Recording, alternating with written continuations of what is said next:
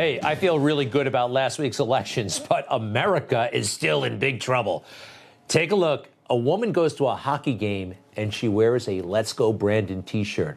And that's too much. That's too much for the hockey team, for the people who own the arena. This actually happened in Wichita, Kansas, at a Wichita Thunder game. She's wearing a Let's Go Brandon shirt, and they take her out.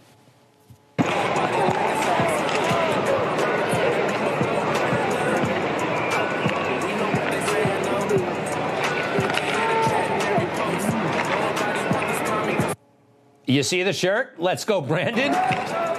And her evening is over. No more hockey for her.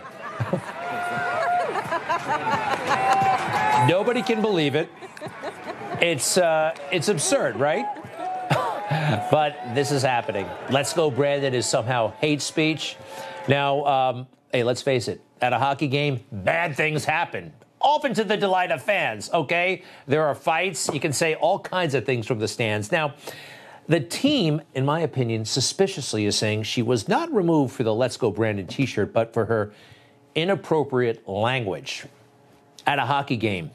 Again, you're allowed to say stuff at a hockey game. Was it the chant, Let's Go Brandon? Because, hey, they're trying to fire that pilot from U.S. Air.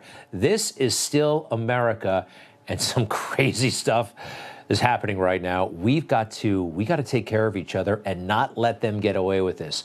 In the meantime, Democrats are feeling mighty proud because they passed that ridiculous infrastructure package. This is, okay, it sounds great. Oh, money for roads, bridges, airport repair. No, the fine print is weird. And some of this climate change stuff, this is not a good bill. It boosts the deficit by, $250 million. And let's face it, Joe Biden, Kamala Harris, Pete Buttigieg, the Democrats in Congress, they may call it Build Back Better, but they know nothing about building anything. These are career politicians. They know how to ask for money. They know how to do favors and ask for favors and ask then for more money and say things that they think will get people to like them. They've never built anything. You know who has, and you know why he didn't fit in? Yeah, Donald Trump. He is a creator. This is the guy who actually knows how to build things, and they tried to chase him out of town. You can look in the Art of the Deal book. This is real stuff. This is real skill. They pretend it's not. What he did with that ice skating rink or the hotel in Midtown and hundreds of other properties, they say, no, that's showmanship. No, it's real skill that they lack. And unfortunately for all of us, they tried to sabotage his presidency. Remember these characters? And by the way, something that they have in common, they don't know how to build anything either. All of these characters. Donald Trump actually brought world-class talent to Washington, D.C., and that's why Washington, D.C. had very little use for a guy like that. In the meantime, this Build Back Better plan may or may not pass the Senate. We'll see. COVID remains something that they're fixated on, exploiting it, I believe, exploiting it because, look, they think it will keep them in power because it helped get them into power. When Joe Biden was able to hide out in the basement for a year, that was a major, major benefit to his campaign. Because when Joe is out among the people, we know this by now, he screws up all the time. He is a gaffe machine, yelling at construction workers, saying awful things. He would not have won without COVID. So now, COVID, I believe, is a way they think they can keep and enhance their power and create obedient children. We'll get to that in a moment. Who remembers Nancy Pelosi at that silly event in California, not wearing a mask, no one there wearing a mask, except, by the way, their servants. Isn't that interesting? And getting back to the obedient children, I do think there's something to this. Look at how they're treating them. And look at this is propaganda, plain and simple.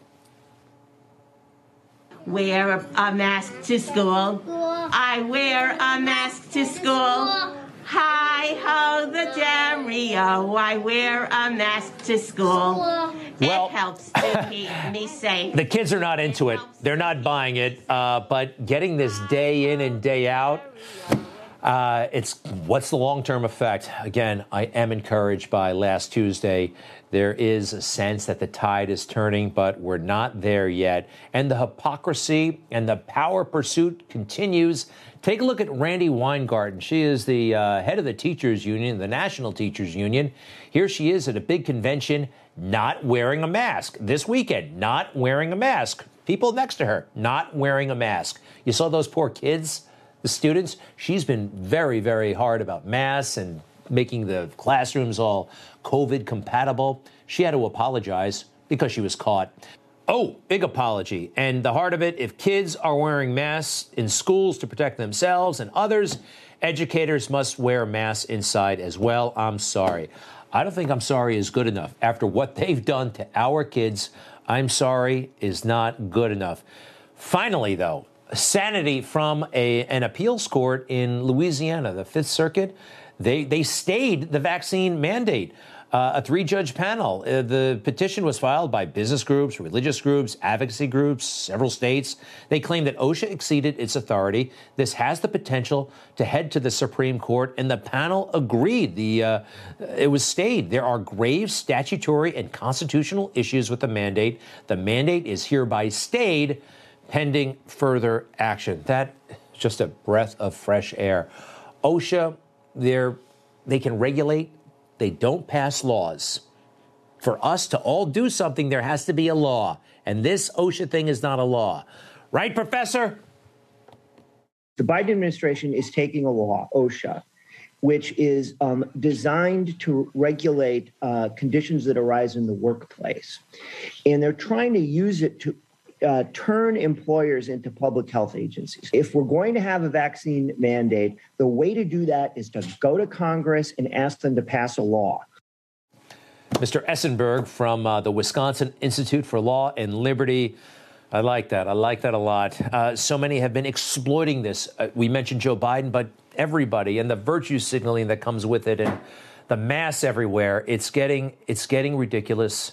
And the overt politicization. Now, sometimes it's not that overt. You got to listen and you got to remember.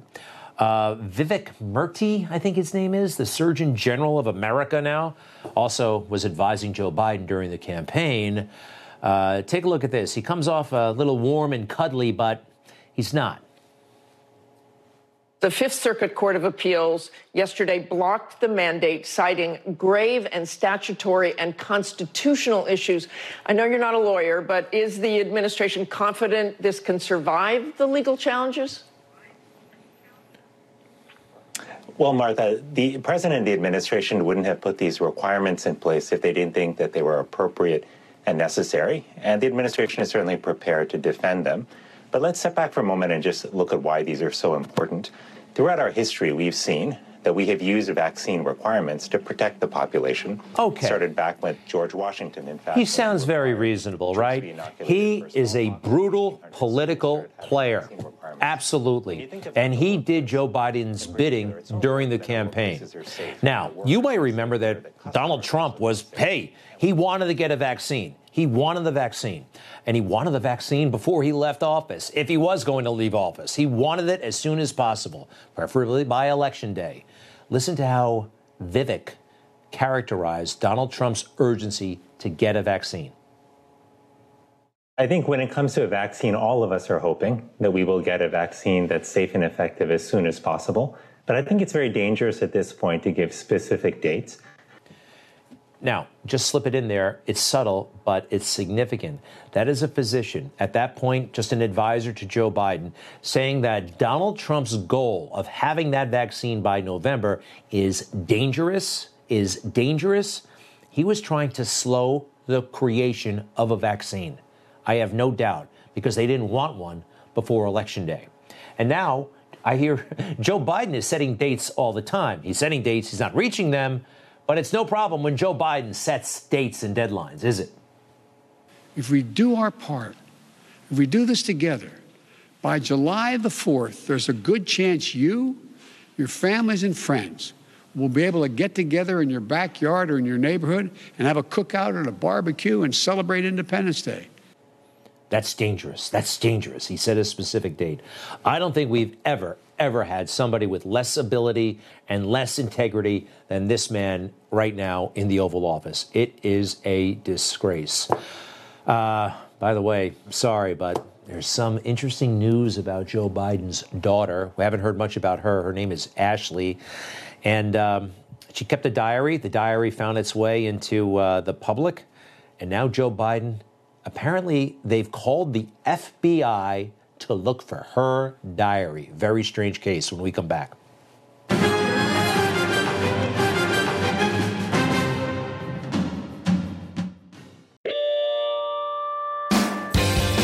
Have you checked out the Newsmax Daily Podcast with me, Rob Carson? You get daily news, insightful commentary, and, believe it or not, comedy. Check it out wherever you listen to your favorite podcasts or at newsmaxtv.com/podcast.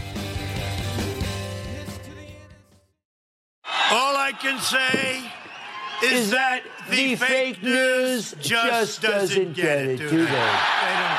I don't think there's anybody faker in the fake news than Chris Wallace. Oh, boy, he's bad, huh?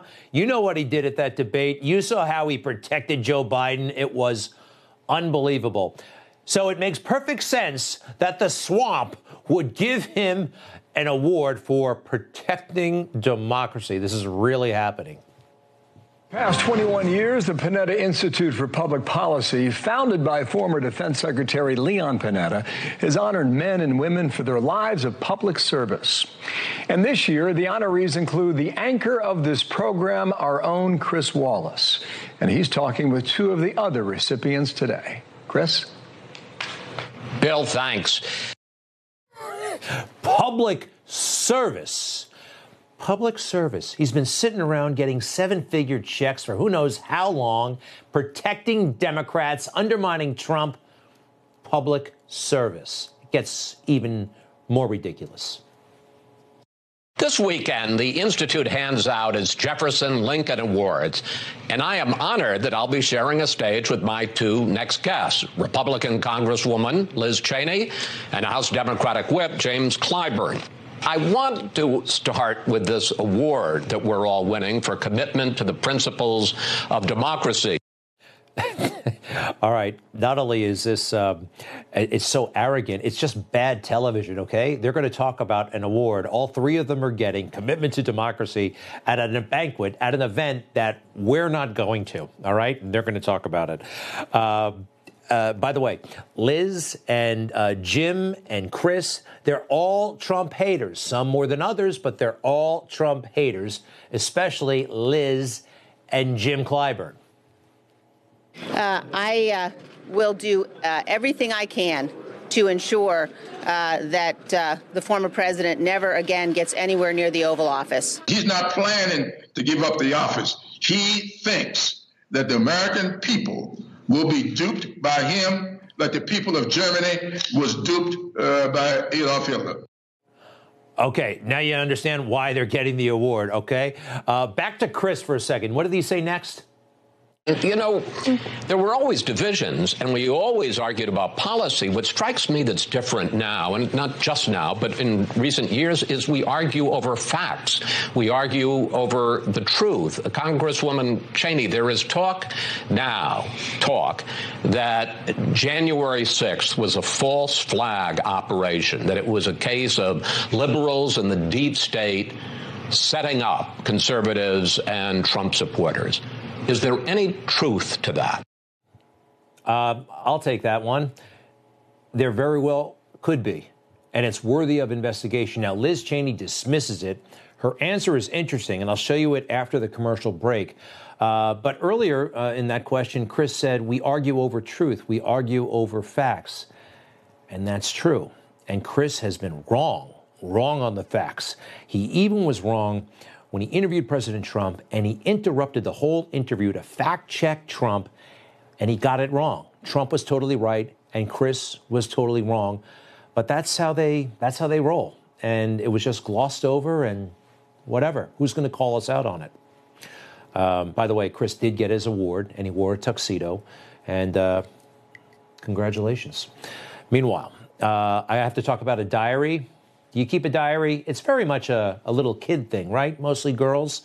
I remember one on the Brady Bunch. Marcia lost her diary, and Desi Arnaz Jr. found it, read it, and brought it back. That was interesting. In The Simpsons, there was a diary that Lisa wanted, and Bart was always meddling. Take a look.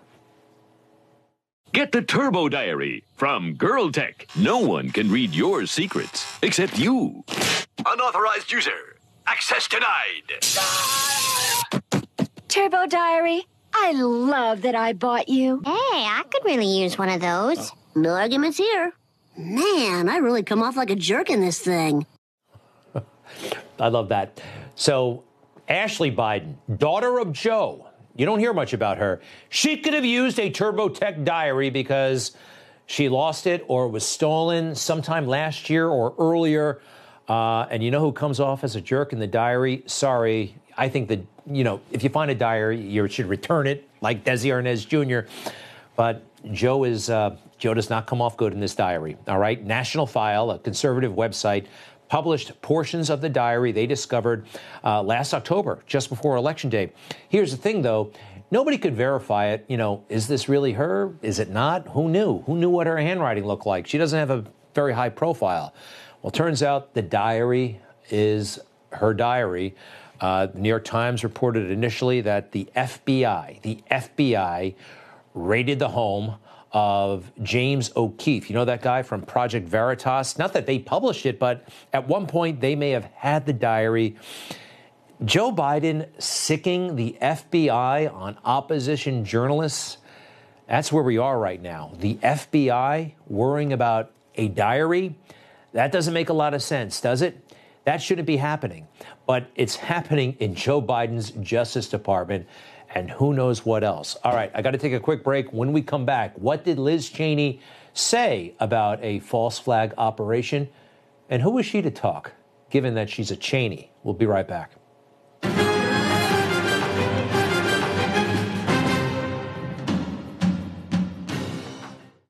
A liberty-loving American takes on Washington, Hollywood, and the whole media establishment. He's Chris Salcedo. Join his fight. Tune in to The Chris Salcedo Show every weekday afternoon on Newsmax. Who's the officer?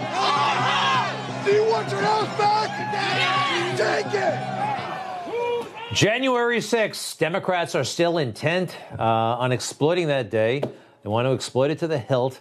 I want to know who made it happen. What was the role of certain government agencies? I'll get to that in a moment, but in the meantime, a new round of subpoenas have gone out for these individuals, a number of Trump associates. This is the January 6th Select Committee. More subpoenas. Now, here's the thing. 1, 2, 3, 4, 6. None of them was on Capitol Hill on January 6th. Not one of these people was on Capitol Hill.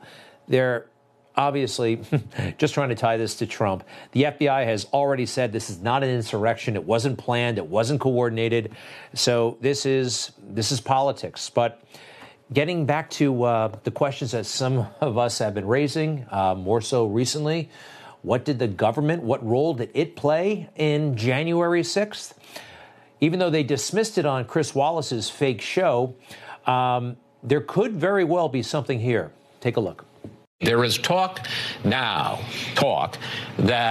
January 6th was a false flag operation, that it was a case of liberals and the deep state setting up conservatives and Trump supporters. Is there any truth to that? None at all. It's the same kind of thing that you hear from people who say that 9/11 was an inside job, for example. It is, it's un-American to be spreading those kinds of lies, and they are lies. And we have an obligation that goes beyond partisanship, and an obligation that we share, Democrats and Republicans together, to make sure that we understand every single piece of the facts about what happened that day, and to make sure the people who did it are held accountable. And to call it a false flag operation to spread those kinds of lies is really dangerous. Dangerous. I think it's dangerous saying that raising questions about January 6th is dangerous. If she wants to know about lies, catastrophic lies, she should talk to her father, former Vice President Dick Cheney, who, everybody knows, deceived all of us to get us into the Iraq war. That the Cheneys are able to show their face in public after what they did to this country and that country, that's something. That's something. But back to the issue at hand. Remember that January 6th hearing from a couple of months ago? They found those 4 Trump-hating cops, and Liz Cheney played along. Now, do you think this is somebody who really wants to find out what happened? We saw all those failures, even law enforcement failures. Is this really getting to the bottom of it? Liz Cheney's questions from that hearing. How does that make you feel? Did you have a sense at the time as you were going through the battle before the horrific violence happened to you of the nature of the gravity of the threat that we were facing, that the line was, in fact, the seat of American democracy? When you saw that, was that something that you had anticipated at all? You expressed some surprise. You mentioned that you had not seen any intelligence that would have led you to believe that we should expect that kind of violence. Could you elaborate on that a little bit? How did it make you feel? First question, how did it make you feel? Take a look, a summary of what she asked. How does it make you feel? The gravity of the situation. Did you anticipate? Could you elaborate, please? This is not going to get us to the bottom of January 6th. This is politics. This is her trying to exploit the issue just to hurt Trump, not to find out what actually happened. Here are some questions that I have. I think I'd actually be an effective member of that committee. Number one, who is this guy? This guy right here. Why doesn't Liz Cheney and the FBI want to know who this guy is, seen outside the Capitol and later inside the Capitol, right where Ashley Babbitt was shot? Why aren't they asking that question? Who is he? Also, why did the cops let so many people in? We saw it. We've all seen it by now. Cops on either side not stopping people from entering the Capitol. Why did that happen? And also, when Ashley Babbitt was shot, there were police officers protecting that door. They were not being harmed in any way. And then suddenly they walk away. Watch. And then they leave the door unguarded. This is about 40 seconds before Ashley Babbitt is shot. Why did they walk away? And then all hell breaks loose. Why? These are the questions that we want to know. Their refusal and their reluctance to pursue the answers, that gives rise to false flag theories, which, quite frankly, aren't that far-fetched. I want to talk about Ashley Babbitt for a moment. We will not forget her on this show. An unarmed woman shot and killed by police, and they literally gave the police officer who shot her a medal. I know that the Babbitt family is preparing a lawsuit. A lawsuit can take a lot of resources. They have to do a lot of investigating, and this is the Give, Send, Go page for the legal fund for Ashley Babbitt. I think you can see right there if you want to get involved, givesendgo.com/justice for Ashley. Again, that can be very expensive, and a lawsuit can take many, many years. I don't know how that can be explained. There's not a police department in the world, or at least in America, that could justify that shooting. We'll be right back.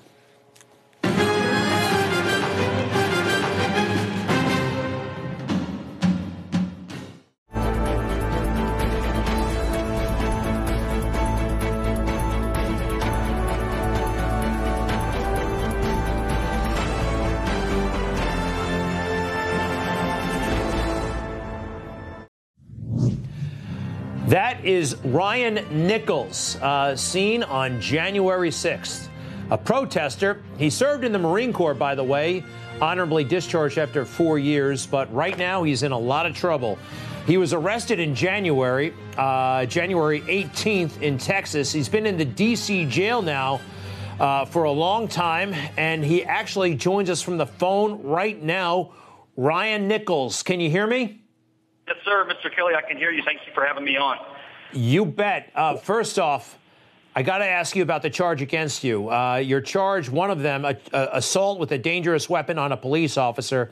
They're saying it was pepper spray. What do you want to say about that? That's a question I'd probably not want to answer right now.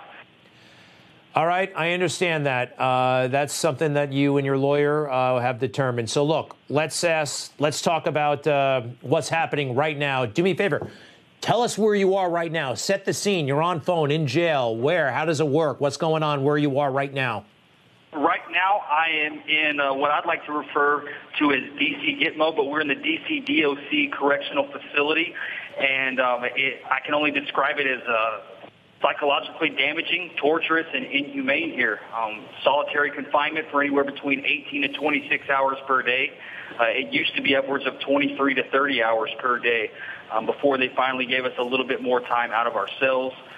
No haircuts, no shaves. There's mistreatment by the officers and other inmates in general population. Racial slurs used against us, assaults against us by both officers and inmates. No family visitations. My wife and kids, they're suffering right now. My youngest tells me that he doesn't even remember what I look like and asks him if I'm ever coming home. There's mold in our cells, in the ventilation systems. And the jail has covered this up. They covered this up before the U.S. Marshals came in, and they covered this up, even before Marjorie Taylor Greene and Louis Gohmert came in. So there's a lot to be said about that, and we're being targeted and punished for who we are and what we believe in. Did anything change? Did your conditions improve ever so much after the congressional visit, I guess it was Friday night? Did anything change Thursday night? I would say nothing has really changed other than the fact that they're now moving people out of here to different facilities now.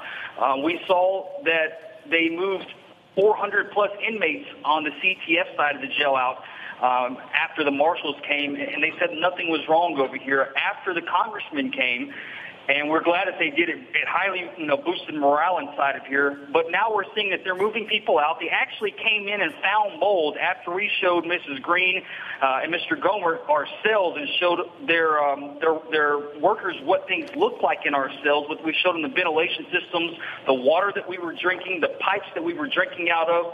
We swabbed them and showed them the conditions, and after that, they came and finally did a small inspection and did find molds inside of cells, and are now double bunking people up. All right, a couple of things. Number one, you say you've not been able to see your family. Your family is not allowed to visit you.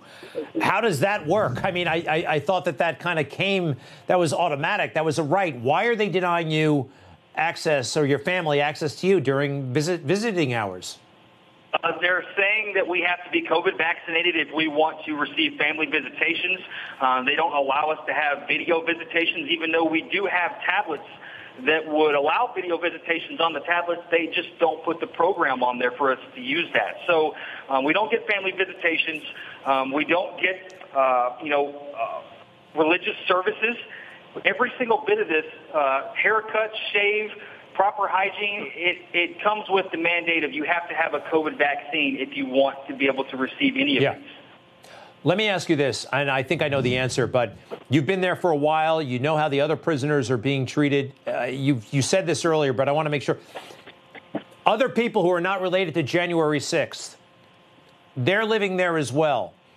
But your situation is worse, or is it just bad all around at that jail? It's just bad all around at this jail. We were actually outside doing outside rec earlier this last week, and one of the inmates from general population banged on the window and asked two of the guys to come over there and speak with him. And he said, "Y'all are the January 6th guys, is that correct?" And we said, "Yes, we are." He said, "I heard that you helped 400 people get free on the other side of this show because of what you did." And we said, "Yeah, we've been working hard. We want to help people like you." And he said, "Well, can you help me get free? Because it's bad over here, too." So this is not just us dealing with this. This is jail-wide on both CDF and CTF. All right. Let me ask you this. By the way, I want to point out that you are known to a good chunk of America. A few years ago, you saved a bunch of dogs in Texas after a hurricane. The video went viral. Oh, my goodness. I remember this. You're awesome. And everybody saw this. You got the dogs out of there. They were going to die. And you went viral. You were on the ABC Evening News. You went on the Ellen Show. And it was amazing. Oh, man, this is great stuff. Ryan, wow, you're in such a different world right now. And Let me ask you this, and I know it may sound a bit ridiculous, but is there one good thing that's happened since you've been incarcerated? One thing that you're grateful for that would not have happened had you not been going through this? I'm grateful for the people that I've met in here. I've met a lot of people. I thought jail was going to be, a lot different situation than it was. But what I've found is that people can come together for a common goal, and it teaches us that we can still love our country, even though that we feel our country, may not feel the same way about us, especially our government. When I refer to the country, I'm referring to the government in this standpoint. We feel hatred from our government, and we feel a lot of love from the people, but we feel a lot of hatred from the government. So I've learned to rely more on people and rely more on self, rely more on family inside of here, and to come together with one common goal. And that's what we've done is to get ourselves out of this situation and move forward with life. Now, we've had some success, but a lot of failure in actually talking to people like you on the inside. We've done it, not often. Look, you're speaking out boldly. You're very critical of the facility, and I have no quarrel with that. I'm just wondering, are you incurring any risk? Are they giving you a hard time? You're on the phone right there. They're probably listening to both of us. Does this cause you problems, speaking out like this publicly? Absolutely, it causes us problems. I myself have been subject to, physical aggression from officers. Not all the officers here are bad. We have some great officers that are here, but there are a lot that are not good. I've actually been told, because of the stuff that myself and Joseph McBride, my attorney, have put into court, that I needed to watch my back here. Kind of like Christopher Worrell, when he got warned in the middle of the night that he wasn't safe. I, too, this last week, when we put our motion in talking about what actually happened on the West Terrace on January 6th, I was told that I needed to watch my back because I could possibly be stabbed inside of here. So, yeah, there comes a level of risk when you're doing this, but I believe that good wins over evil, and you can't sit back and allow these things to happen. You have to speak up and you have to talk, even for those that can't talk.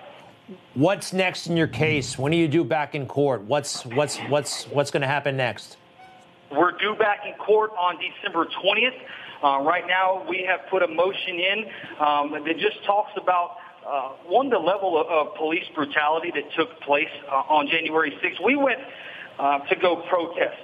And, we showed up in good faith on January 6th to protest the election results, but never would have imagined we'd encounter the horrors we did on the West Terrace and in the tunnel that day. We feel targeted and hated by our government and are being punished in this jail as pretrial detainees. Many of us here have been honorably discharged with no criminal history. I'm personally a United States Marine search and rescue specialist, and when I saw women being beaten and in distress, my rescue instincts kicked in, and I knew I had no choice but to help rescue them. As soon as I saw Officer Fanone in distress, I pointed at him and took action to help rescue him also. So my participation in Officer Fanone's event, no doubt, helped save his life that day, and this is all proven by video. Yet I still sit in solitary confinement along with the other January 6ers awaiting my day in court. I love my country. I served my country honorably for 4 years in the United States Marine Corps, and I still look for ways to serve with my nonprofit Rescue the Universe. I understand and accept that not everyone agrees with my stance and my beliefs, and that's okay. I love my country and our citizens regardless. Because of people like you, Greg Kelly, along with Newsmax, Marjorie Taylor Greene, Louis Gohmert, and Joseph McBride, we feel the love that many, many Americans give us in return. And we still can't help but to feel the hatred from our government, though, towards us. And I hope that changes one day. What can we do? What can people do? What would you like us to do? What else can we do? And especially the people watching, is there anything?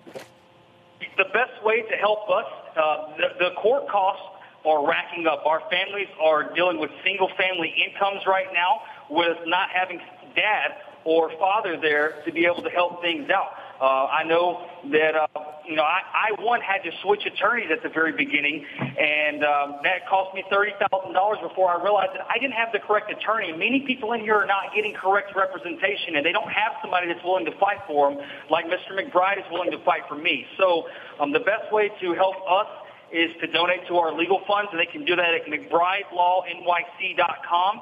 Go to the January 6th tab. You'll find my name and the other January 6th defendants that he's defending, and you can help support us there. All right. Yeah. GiveSendGo.com/Golf26 November Foxtrot, G26 November Foxtrot. Mr. Nichols, Ryan, Maureen, stay safe. We thank you very much, and hang in there, okay? Thank you, Mr. Kelly, for having me on. You bet, you bet. And Mr. McBride, your attorney is on the phone, monitoring the conversation. I understand you'd have to jump in if it was appropriate. Can I just ask you real quick, Mr. McBride, if you can hear me? At that hearing in December, what are you anticipating? Can you tell me? Sure. Greg, it's always good to be on, and thank you so much for taking the time out to speak to Ryan today. We are anticipating a vigorous debate. The government will no doubt continue to slander Mr. Nichols and attack his record and even go as far as to say that he betrayed his oath in his country, but his life that he has led, his honorable discharge, his work as a humanitarian search and rescue work, and the evidence of overwhelming police brutality and misconduct that day will be shown to the court in that hearing. And under the meaning of the Bail Reform Act, we will argue that he is not dangerous or a flight risk, and that he is certainly a good candidate for pretrial services. And because of that, we hope that just days before Christmas, on the 20th of December, that Judge Hogan will grant pretrial release in this case and send Ryan Nichols back to his wife, Bonnie, his son, Ryan Jr., and his son, Blake, just before Christmas 2021. That's what we're gunning for, Greg. Mr. McBride, thank you. You know, Joe Biden, he brags about knowing the Pope. I notice sometimes he seems to wear his faith on his sleeve. Maybe, just maybe, he could do something. I don't think he will, but maybe. I know he could. He's got that authority, but anyway, I appreciate it, Mr. McBride. I know you're handling, you got a lot on your plate. Good luck and stay in touch, okay? Thank you so much, Greg. God bless you. You bet, sir. You bet. Thank you. When we come back, the Attorney General from Louisiana, who has been pretty successful so far in fighting the vaccine mandate, the Fifth Circuit just stayed the order. It's actually ineffective for the moment. We'll be right back.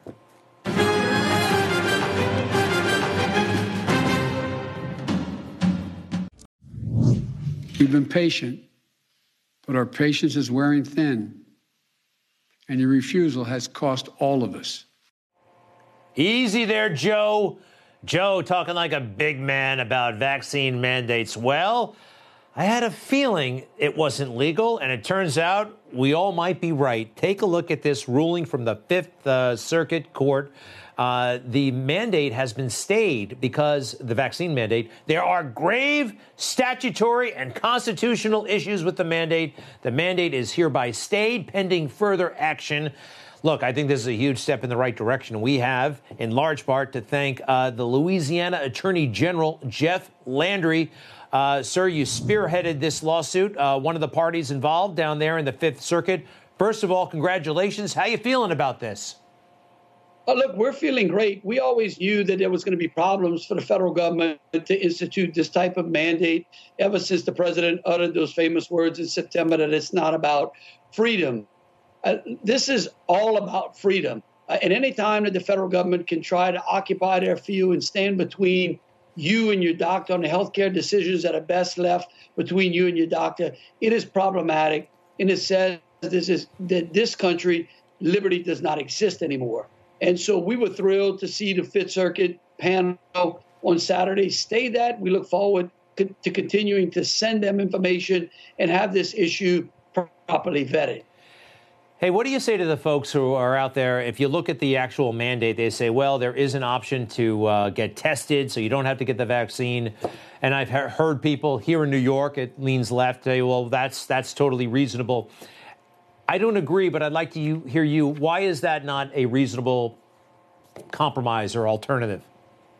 Well, look, I think it's unreasonable because I think if the government mandated that and just a number of people who would basically opt out of not taking the shot and be required to be tested on a weekly basis would probably overwhelm the testing system. The question then becomes do we have enough tests out there to properly cover all of those workers, and at the same time address the testing that's needed in the healthcare arena, so that me and you would know whether or not, if we went to the doctor, we actually have COVID or not. I mean, think about it. We can't do all of that, and it's absolutely unnecessary, and it's certainly problematic when the government goes out there and mandates this kind of action. All right, so what happens next? We have the stay. Does it go to the Supreme Court? How long does it remain in effect? And how optimistic are you? Well, look, I think it's important to remember that the Third Circuit is put a very accelerated briefing schedule. They've asked the government to reply by 5 p.m. today. We have until 5 p.m. tomorrow to file reply briefs based on that. I think that they're going to take up this issue and have some sort of injunctive ruling maybe by Friday or Monday. That would be directly appealable to the United States Supreme Court. But, Greg, there's a lot of confusion out there. This is just one part of it. On Thursday, we walked into federal court here in Louisiana District Court and filed against the president's executive order as it relates to federal contractors and to federal grant monies. And then there's also a third part to that, which is the rule under which CMS has put out that says that if you take any type of Medicare or Medicaid funding, you have to have the same policy as well. We're loading up that suit and look forward to seeing the president and his people in court on that as well. All right. Hey, by the way, here's the chief of staff to Joe Biden. Ron Klain is his name. He's an old Washington hand, talking big on Meet the Press yesterday. If OSHA can tell people to wear a hard hat on the job, to be careful on chemicals, it can put in place these simple measures to keep our workers safe. All right. Well, no, for me, they're not simple measures. This is involved stuff. This is putting something in your body, not a hat on your head. But can you just tell us how else he's wrong, in your opinion? Oh, completely. I mean, think about it. So where is this going to leave OSHA's power? Does it say that, we may have an obesity problem in this country, and so therefore we're going to make OSHA mandate that every person with a BMI of a certain percentage can no longer take lunch breaks? We're going to force their caloric intake. We're going to force a medical procedure on them, by the way, lap band surgery or any other type of surgery that reduces obesity. Then we look at maybe cardiovascular disease. What type of conduct do workers in that scenario play out? I mean, the list goes on and on and on. This is not OSHA's job. If you want to tell us to wear steel-toe boots, that's fine. That's something that everyone can wear. But again, this is our healthcare choices, something that requires an individual and their doctor to be making. Jeff Landry, you're in Lafayette. How far is that from New Orleans? About 2 hours. Okay. I love your state, by the way. I used to go there quite a bit. I want to come back. And, Jeff Landry, I'm really glad you're on this case. The Louisiana Attorney General. To be continued, sir. Good luck. Well, Greg, come back and we'll feed you some great food unless the government bans that as well. Okay, just keep those hurricanes away from me. I'll be right back.